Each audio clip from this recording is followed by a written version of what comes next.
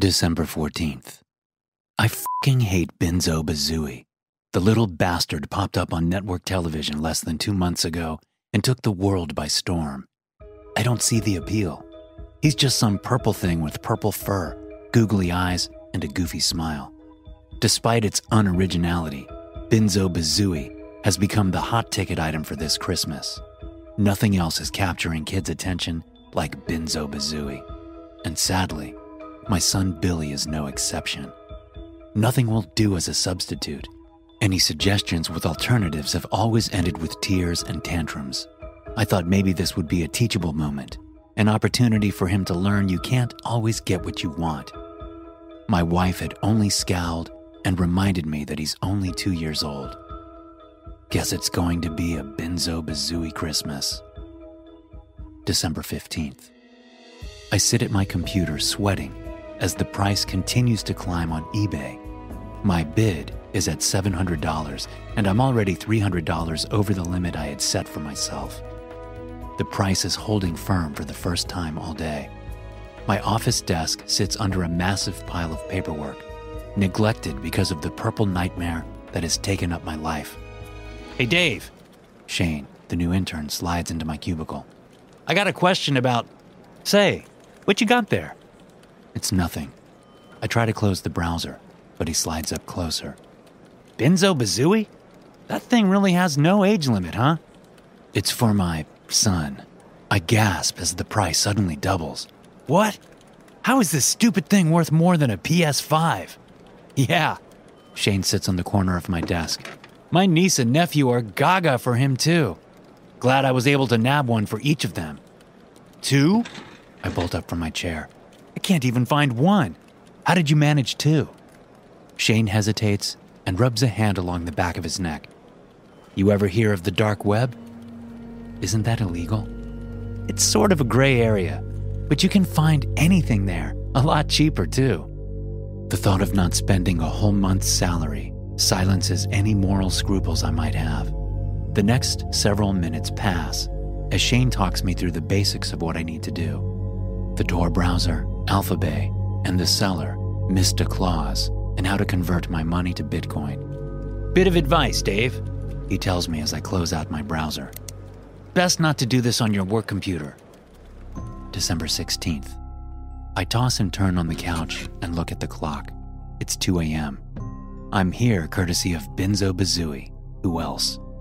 Carol and I have been fighting for weeks now, ever since we got Billy's Christmas list with the sole item. Dinner had been tense, with her asking if I made any progress. I did my best to explain the price gouging on eBay. Apparently, I'm putting a price tag on my family's happiness. Unable to sleep, I finally pull out my laptop and remember Shane's advice from earlier. A nervous shrill goes through my body as I set up the Tor browser and download a VPN, just to be safe. My fingers tremble as I type in the complicated link to Alphabay. My eyes widen as I scroll through the first page. Drugs, porn, murder for hire. Just what the hell am I thinking, going on a site like this for a Christmas present? I type in Mr. Claus's name. The rows and rows of toys and games that fill my screen give me a bit of comfort. Sure, you can use the dark web for all sorts of nasty things, but it's how you use it that's important, right? It doesn't take me long to find Benzo Bazooey on his list, and I click on it. Whoa, he's got hundreds in stock, and the condition is listed as new with the box, and the price is cheaper than regular retail. My father was a salesman, and I remember the advice he gave me. No one sells something for less than a profit, so if it sounds too good to be true, it is. Still, I'm desperate, so I add one to my box and click the same-day shipping option. Too good to be true, but maybe the effort will be enough to get Carol off my back or, at the very least, get me back into the bedroom. December 17th. I'm exhausted by the end of the day. Only a couple of hours of sleep on our crappy sofa, and all the work I've neglected before the holiday break has worn me to the bone. I step through the door to our living room, and Billy nearly knocks me over as he charges and wraps his chubby arms around my legs. Thank you, Daddy. Thank you, thank you, thank you. I love it. I notice he doesn't say he loves me, but before I can say anything, he's running back into the living room. Billy sits down in front of the tree and squeezes the purple ball of fur tight to his chest. Carol comes in beaming, and I frown. I thought we were waiting until Christmas. That was the plan, but well, it was hard to hide it from him given the condition of the box. She takes me into the kitchen and shows me what she means.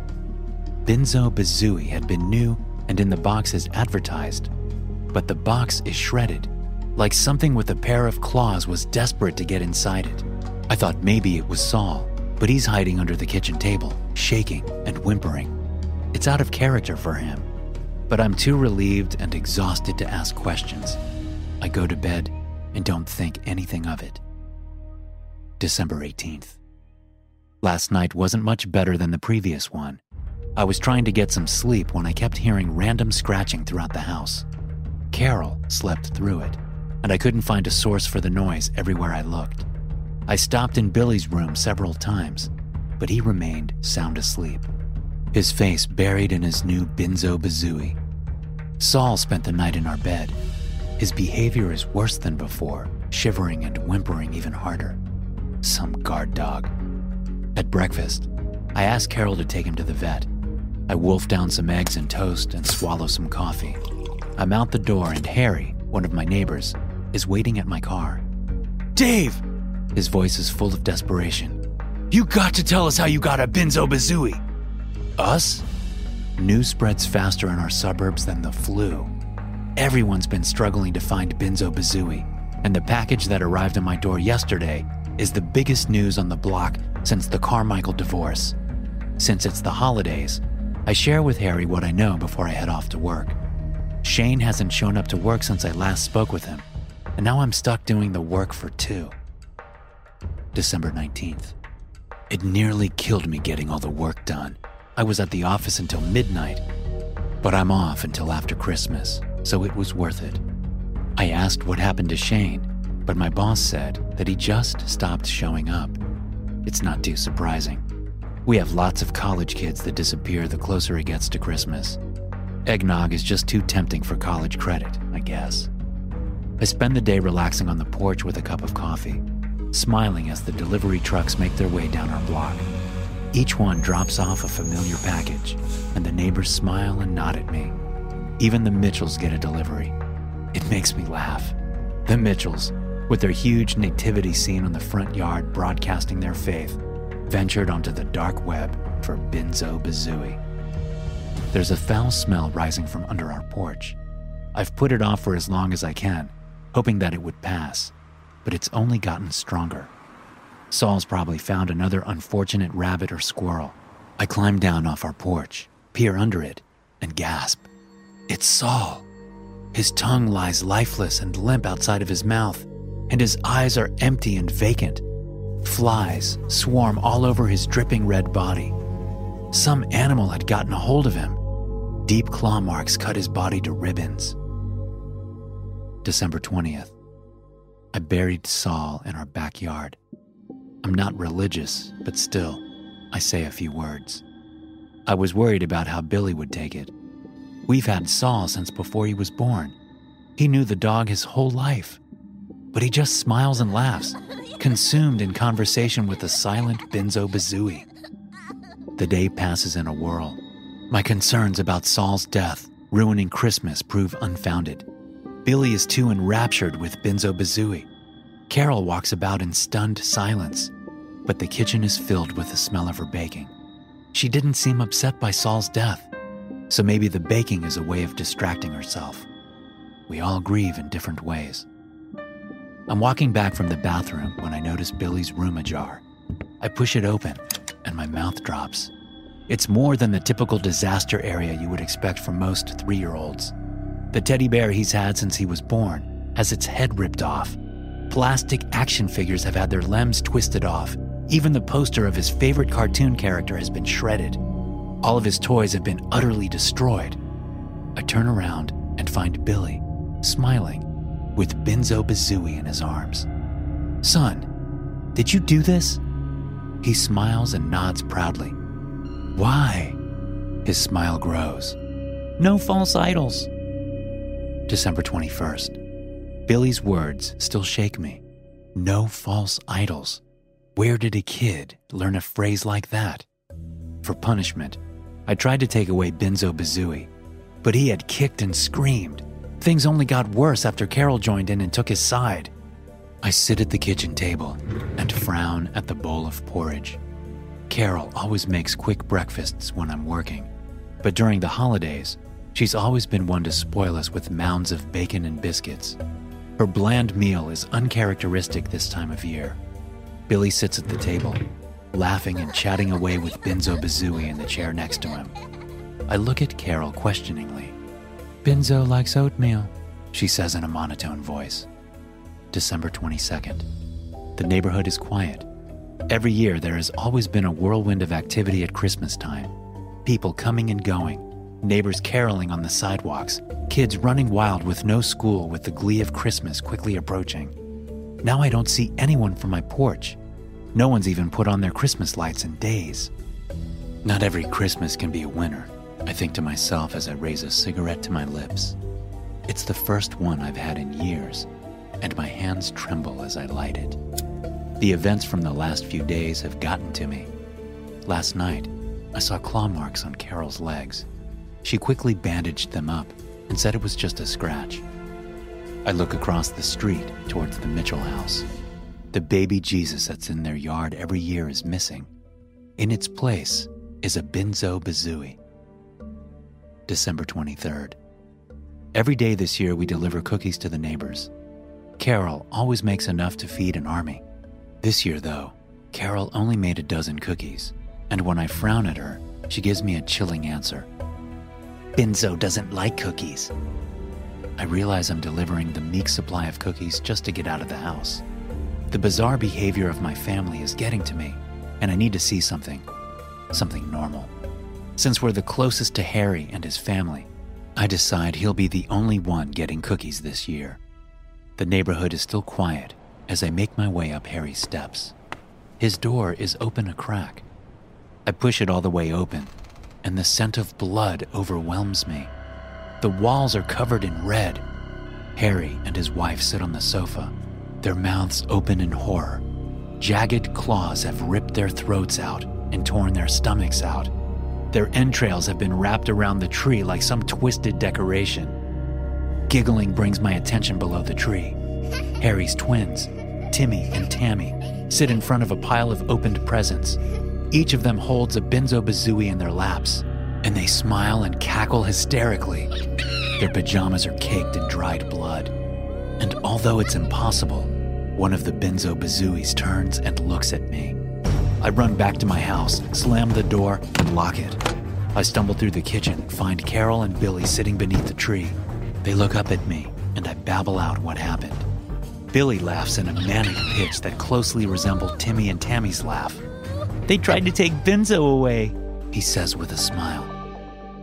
December 24th. I spent the rest of yesterday trying to call the police, but my phone wouldn't work. No matter what I did, I couldn't get a signal. Even when I tried to send an email, I couldn't get any Wi-Fi, and I'm too scared to leave my family alone. I spent the day sitting around, doing nothing in helpless horror. I lie awake in my bed. It's late in the night. Thinking I'm foolish for what I'm about to do, I get up and creep into Billy's room. I keep expecting his eyes to bolt open with every step closer, but they never do. Quickly, I snatch Benzo Bazooey away from him. I wait, but nothing happens. I walk down the stairs as quietly as I can with the damned toy in one hand. We had never used the fireplace before. Since the house is heated by electricity, it's always just been a nice bit of ornamentation for the holiday. A fully functional ornament, though. After putting Benzo on the couch, I pile in the unused firewood, douse them with lighter fluid, and strike a match. The flames erupt instantly. I let out a breath and soak in the warmth of the fire for a moment before turning back to Benzo. He's gone. Something cuts across my leg and I fall to the ground. My head bounces off the carpet. A purple haze fills my blurred vision. As my eyes clear, Benzo stands before me. A set of razor-sharp claws have extended from each hand, one set dripping with my blood. It takes a step toward me. The goofy smile and googly eyes on its face remain unchanged.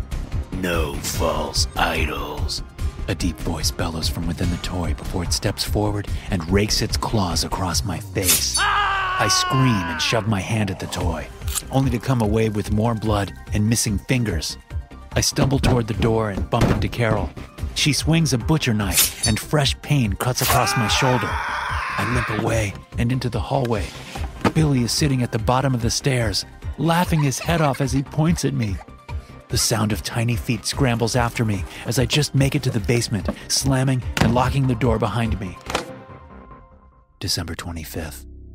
I sit in the basement, cradling my wounds. The scratching at the door has been steady all night and into the morning. The wood is finally starting to give way. Somewhere above me, Carol starts to sing, "Come all ye faithful," and Billy laughs with glee. Thanks for listening. If you enjoy these stories, be sure to subscribe to the podcast and check out some more of my episodes here.